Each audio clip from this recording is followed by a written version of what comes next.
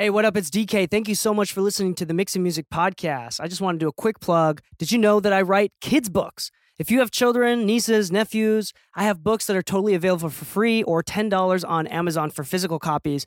You can go to mixingmusicpodcast.com/kidsbooks to get access and learn more about that. Thank you for all of your support. Now let's get back to the show.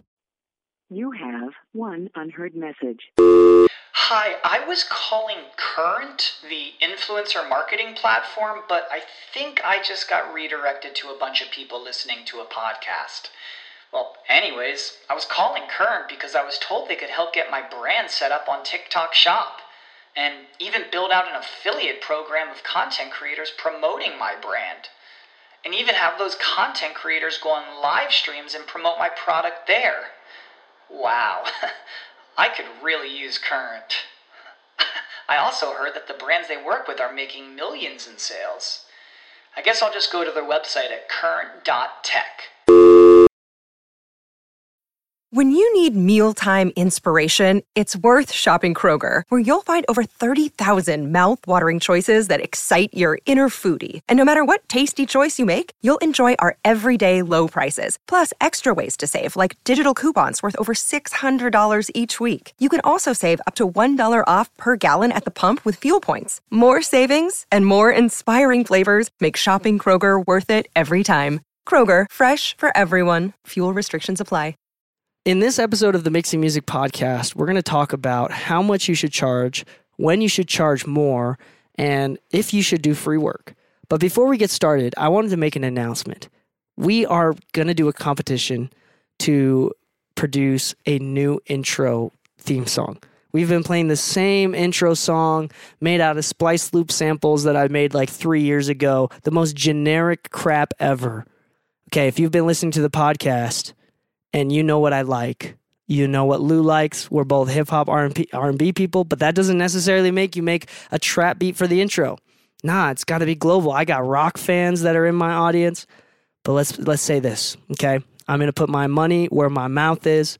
We're going to take submissions for about a month, right? The submission link, you can submit in the link below in the description. In the description below, whether it's on YouTube or whether it's in the podcast link on Apple Podcasts or on Spotify or Google Podcasts, wherever you're listening to, it doesn't matter. The link for this episode, the link for this submission is going to be in the description of the episode. And the password to upload your zip file, give me an MP3. No, I changed my mind. Give me an MP3. Give me an MP3, okay, of the stereo wave of your beat or your instrumental, okay?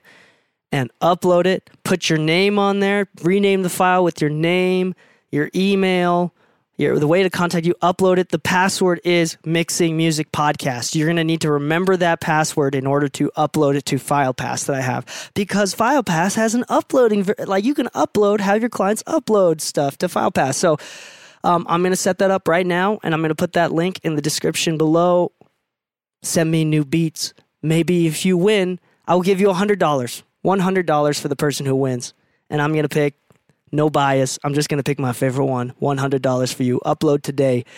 Peace. Enjoy this episode.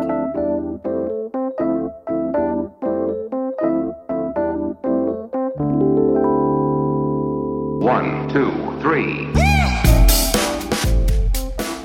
Hello and welcome back to the Mixing Music Podcast. I'm your host, DK.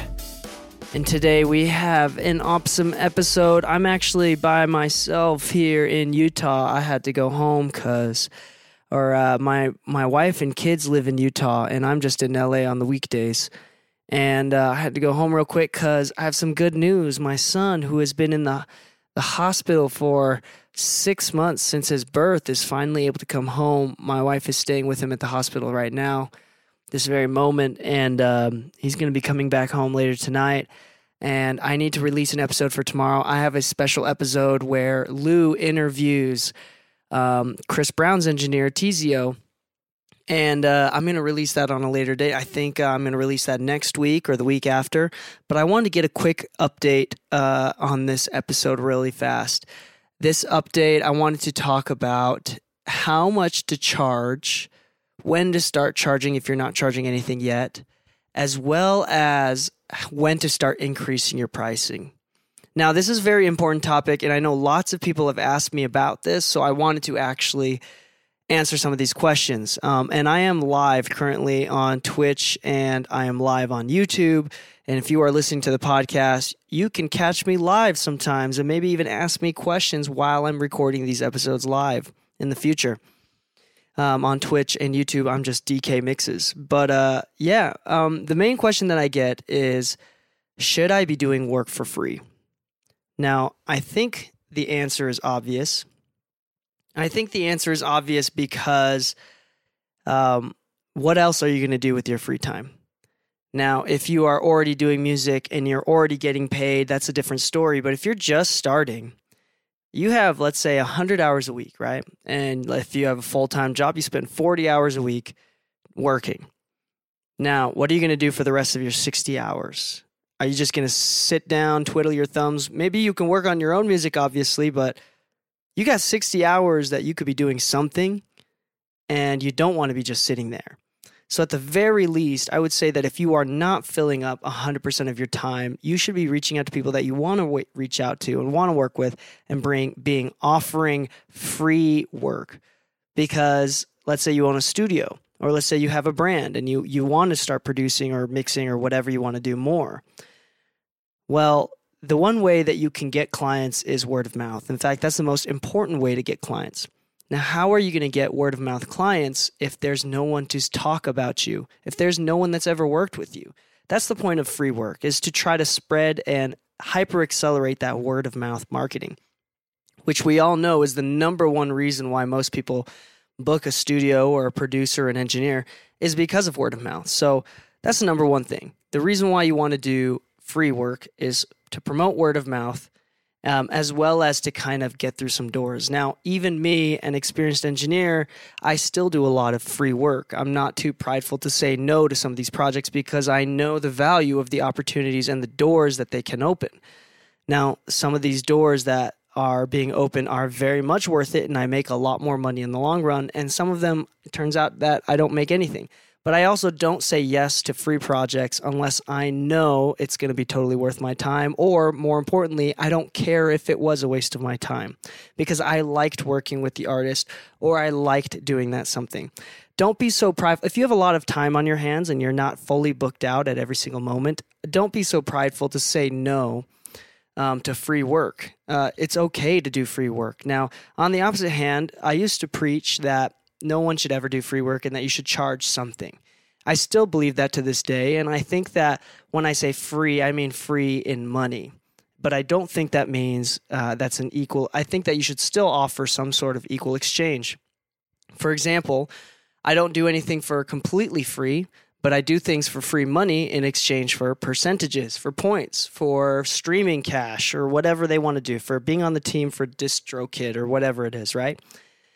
Now, that is something that's valuable to them, a percentage of ownership for their music in exchange for your time. Now, it's free, quote unquote, doesn't cost them any sort of money to do that, but you are forcing them to give up something that they don't want to, so they actually will feel value in your work.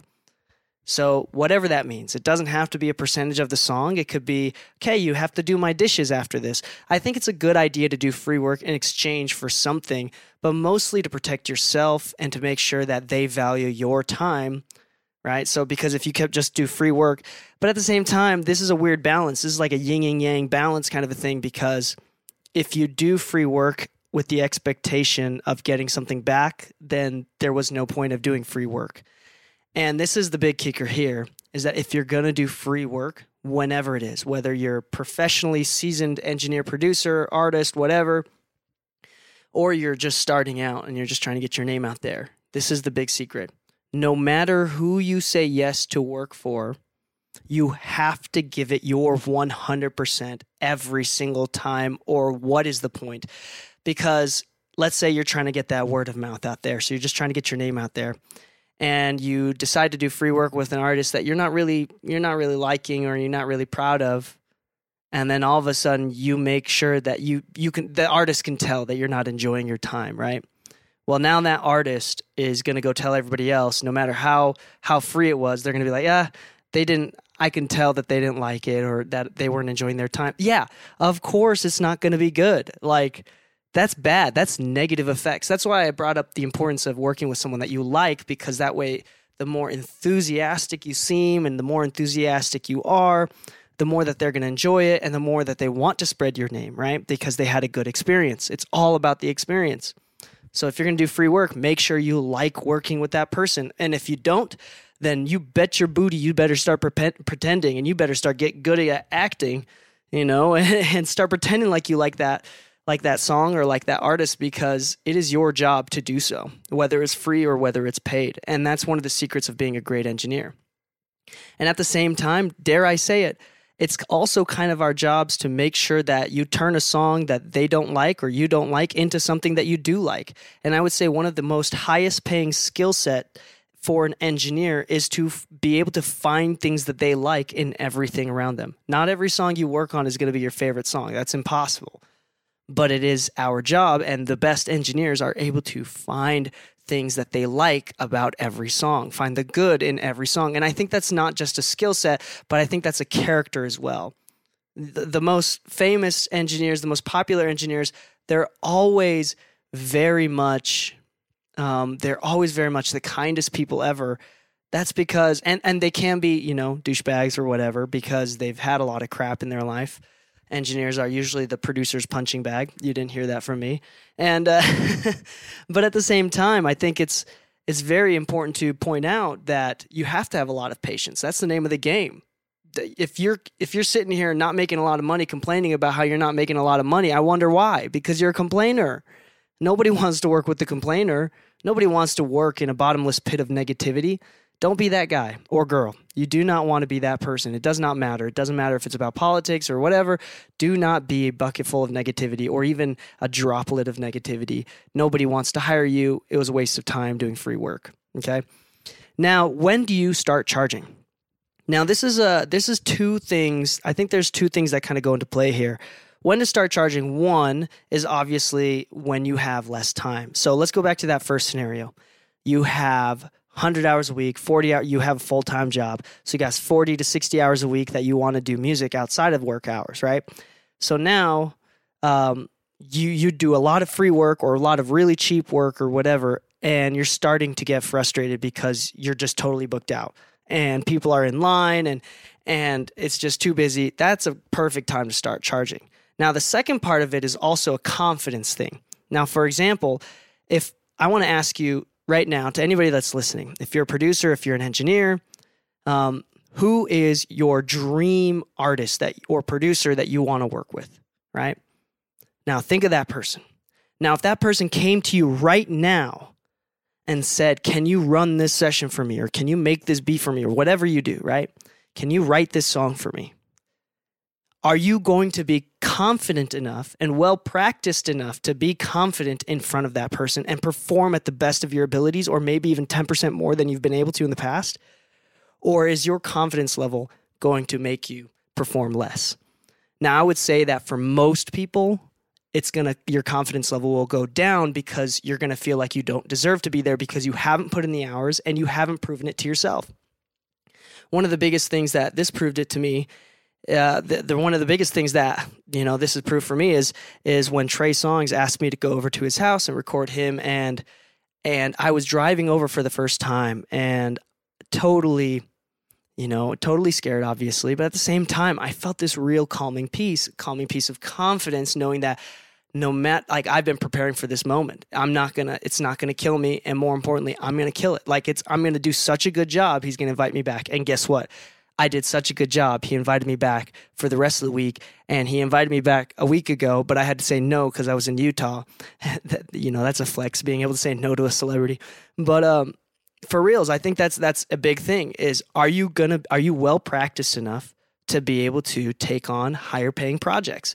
So if you're asking the question, should I charge more? Then maybe it's not a good time to start charging or to start charging more, because you should start charging more when it's, I need to because I'm frustrated. Usually this sort of frustration comes from, I'm way more confident and I'm way better than I deserve, and I think I can do a better job. Now, that can come from pride, but you don't want to be doing that from pride, right? You don't want to be hurting people's feelings. But at the same time, I think that there's something beautiful and important to say about this. Are you limited in time, and are you confident enough? So let's say you're charging $25 an hour right now for recording, and you want to jump up to $35, $40, $50 an hour. Now you start getting $50 an hour clients. Are you going to be able to stand your place in that seat, or are you going to feel the pressure? That is something very important to think about when considering raising your prices. Now, I'm going to get a little bit technical here. Maybe some of y'all want to hear some direct numbers, okay? This is going to be really, really hard, and I'm going to have to make some general blanket statements that do not apply to everybody. But I'm going to throw around some numbers here. Now, this is especially different if you live in Arkansas versus LA or Hawaii or China, right? Every place you go is going to have a totally unique, different price point. So the number one thing that I would look at is your marketplace. What are people charging around you? What are they doing? How do you differentiate? How good are they? More importantly, how much do people like them? And what kind of services do they offer? Now, if they're a rock studio and you're also a rock studio, that's going to be a tough one. You got to really compete or undercut or something. Now, people say don't play the undercutting game. I'm going to say that there's a balance. I'm going to say that there's good times to play the undercutting game and there's bad time to play the undercutting game. Now, the good thing about the undercutting game is that you might be able to find some clients solely based on the marketing around your price, the word of mouth around your price. But the problem with that is that if you undercut, then they will go into the studio knowing that you are the undercut, cheaper option. And they are going to treat you like the cheaper option, which is fine. Most people don't treat anybody differently for being the cheaper option. That being said, it's not going to be, sometimes it's definitely going to sting a little bit, right? So you don't want to be doing that too much. Like in the Mix Studios in Los Angeles, we are not the cheaper option. We are on a couple of our websites with collaborating studios, and we are their most expensive option. That's the way that I want it to be. Now, we struggle with that because we don't get as many clients through the door as the cheaper option. But we make just as much money, and more importantly, we have much higher paying, more higher end clientele. Our price reflects our clientele, and our confidence reflects our price, right? So that kind of goes into play hand in hand. And Lou and I both are super duper busy, so that also can play off of the time thing. We are not super open with our time, which is why we have to charge more, okay? Now, not just your marketplace, but let's say your service. So let's talk about mixing specifically, because that's what I do. That's what I do. That's what I do, right? So mixing, I would say that first off, if you, as much as you possibly can, I would not charge per hour. I would charge per song.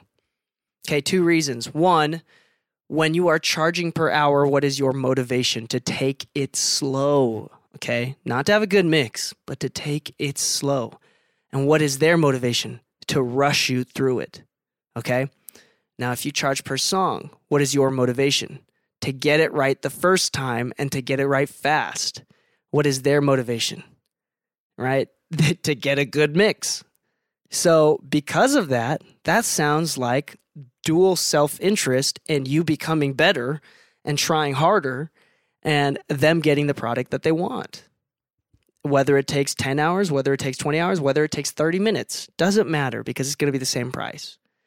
And obviously, the faster you get and the better you get over time, the more it's going to scale and the more you get paid.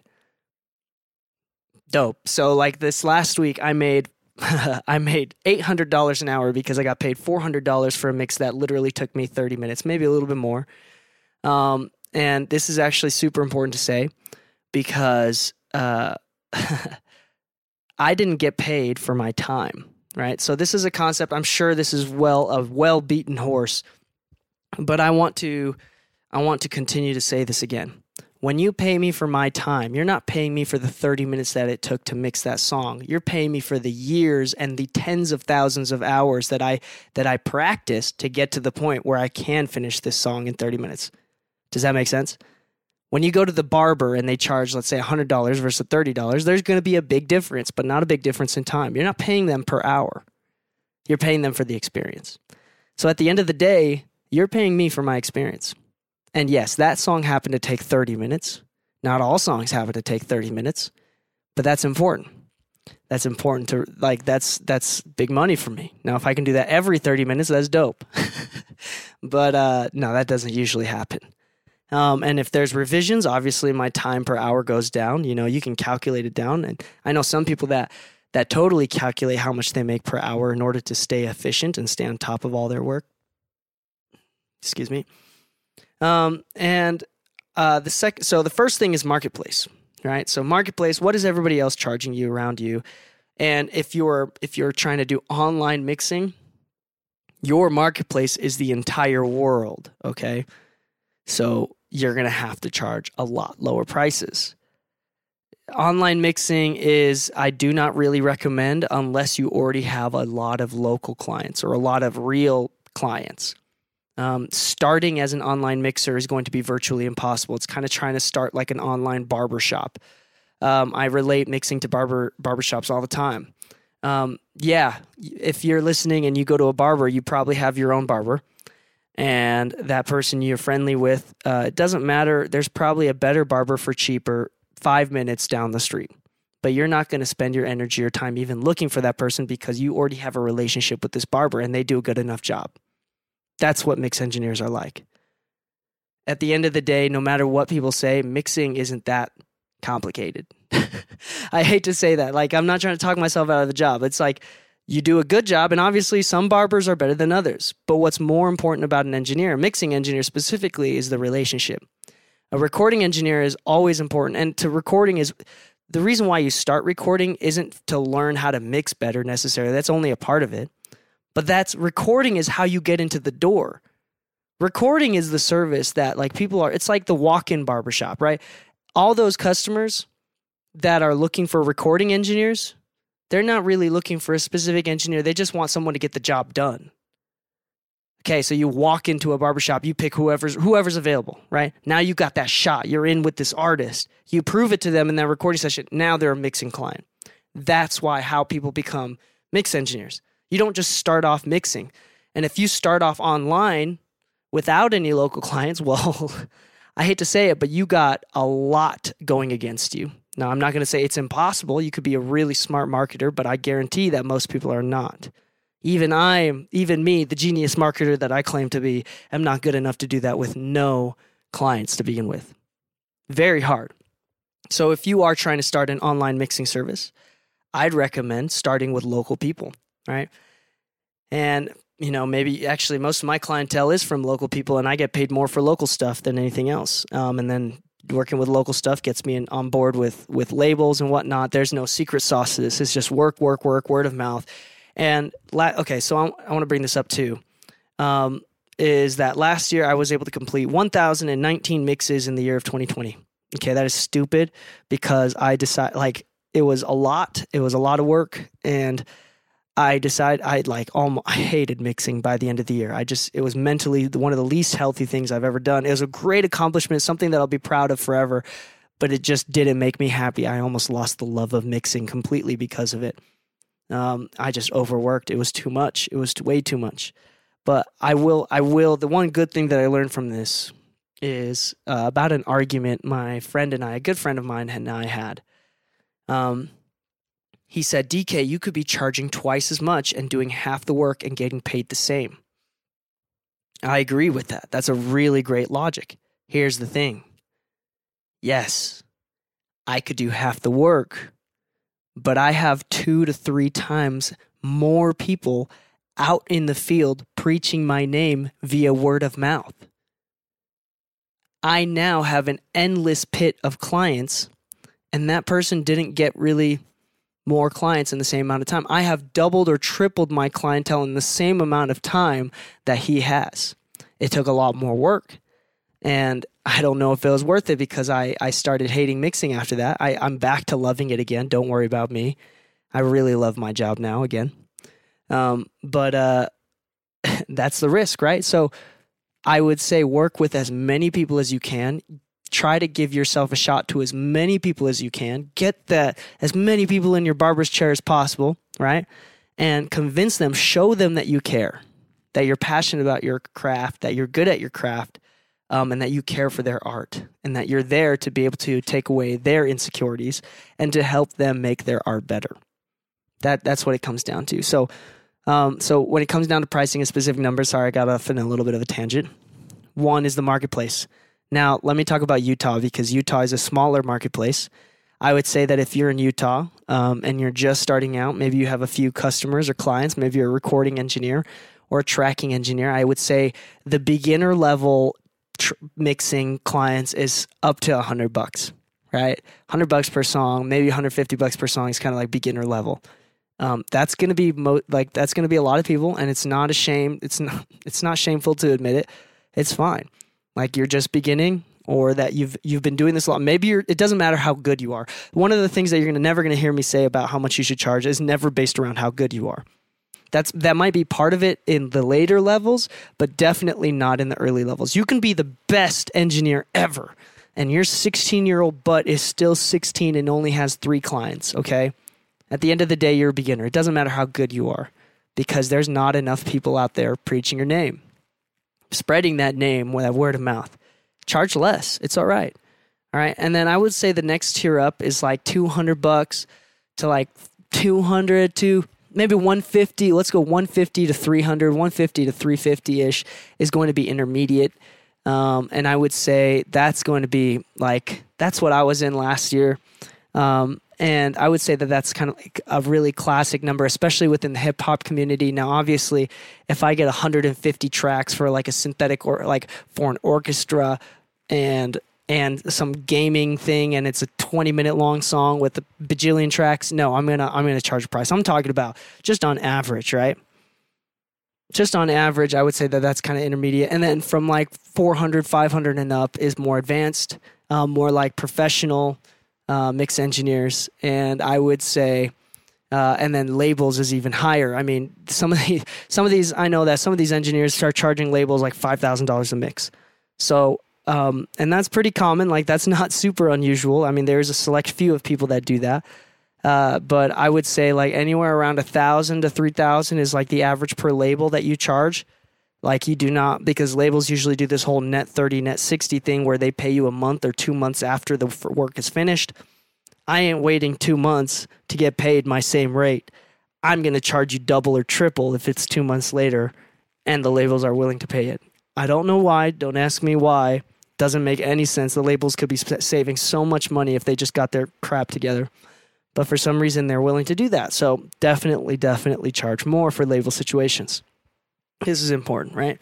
So these numbers aren't really specific. I wouldn't throw them out there. Like, I would not at me and be like, yo, DK, I charge this much. Don't call me an intermediate or a beginner. No, don't at me for this stuff. This is just throwing stuff out in the air, okay? And you definitely should not change your prices based on what I just said. You should change your prices based on how many customers you have, how much time you have, how much you're willing to work, and what the marketplace is suggesting. Now, if your friend that is also a mix engineer goes down the street, and he's charging $75 a song, and you live in LA and he's winning Grammys at $75 a song, yo, something is wrong. Something is wrong. You should not. That's an outlier and should not be used in your calculations to figure out how much you should be charging. First off, I've never heard of anybody like that, so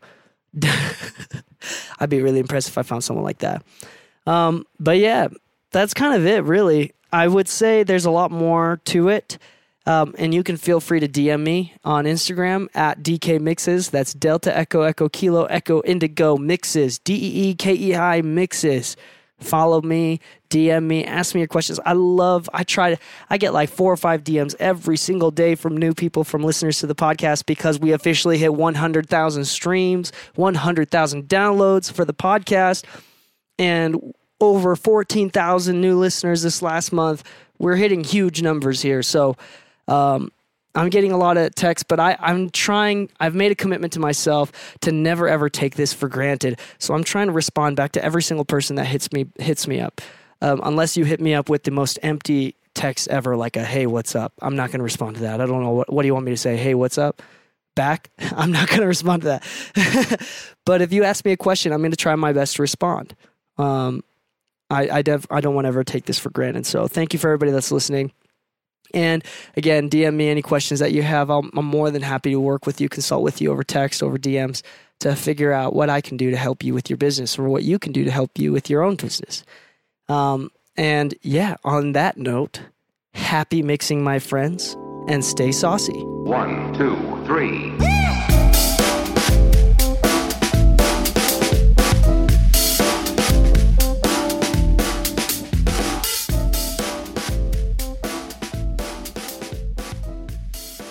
If you'd like to take advantage of my free guides and online videos, please check out links.dekemixes.com. That's links.dekeimixes.com. Are you tired of using Google Drive or Dropbox to send files to clients? Well, never get burned again with FilePass. I love and use FilePass exclusively for sending files to my clients. It's a cloud file sharing website specifically made by engineers for engineers. It's absolutely amazing. Go to mixingmusicpodcast.com/FilePass to check out the full feature list and subscribe today. Never lose another dime to burned projects. Happy mixing, my friends, and enjoy the show.